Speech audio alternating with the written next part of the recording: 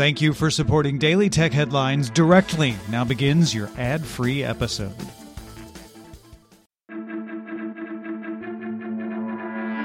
These are the Daily Tech Headlines for Friday, May 5th, 2021. I'm Rich Straffolino.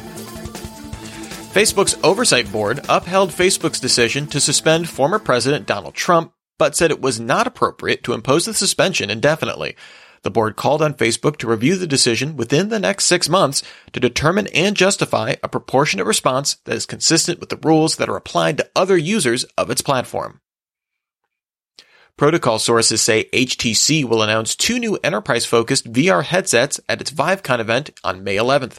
The Vive Focus 3 Business Edition will be a standalone headset, while the Pro 2 will be a high-end PC-connected headset, both expected to be commercially available by the end of May. Instagram is adding a caption sticker option to Stories videos so users can watch without audio. Creators can record from the Stories or Reels camera in the Instagram app, or choose a video from their phone's gallery, then add a customizable caption sticker, which will convert speech to text. The feature is only available in English and in English-speaking countries, with a rollout to other countries and languages soon. Android police's sources say YouTube is testing server-side translations on mobile and desktop. Current tests are limited to translating English into Portuguese or Turkish, with text to video titles, descriptions, and closed captions automatically translated.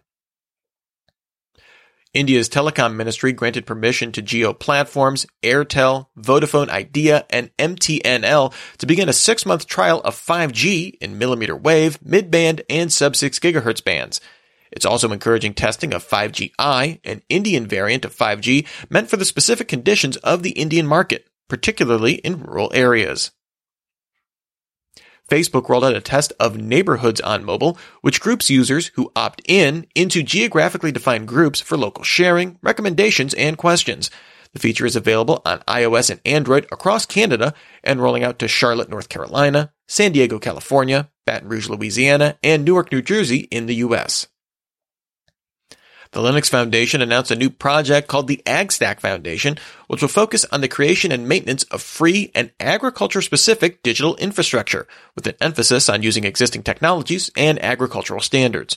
By creating viable open infrastructure for agricultural technology, the AgStack Foundation hopes to reduce the time and effort needed by companies to develop their own proprietary applications and maintain interoperability for content consumers. WhatsApp Pay began rolling out in Brazil after receiving regulatory approval at the end of March. The feature is rolling out slowly and only supports linking payments to MasterCard or Visa debit cards from select national banks. Facebook announced its workplace communications platform now has 7 million paid users, up 40% in the year. Facebook also announced Workplace is getting a new live Q&A experience, as well as integration with Microsoft 365 and Google G Suite calendar apps. LogMeIn rolled out support for live webinar streaming as part of its GoToWebinar service globally. This will let organizers stream webinars to third-party social platforms like LinkedIn Live, as well as virtual event platforms. A report from the nonprofit Me2Be Alliance looked at 73 apps used by 38 schools in 14 U.S. states, using tools from the analytics firm AppFigure, finding that 60% of the apps used SDKs that could send student information to third parties. SDKs from Google, Apple, and Facebook were the most commonly found, with an average of 10.6 SDKs per app.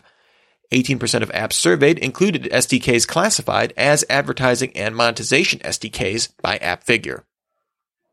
YouTube will launch a new ad format called Brand Extensions later this year, which will let an advertiser highlight their website link or another call to action in their ad.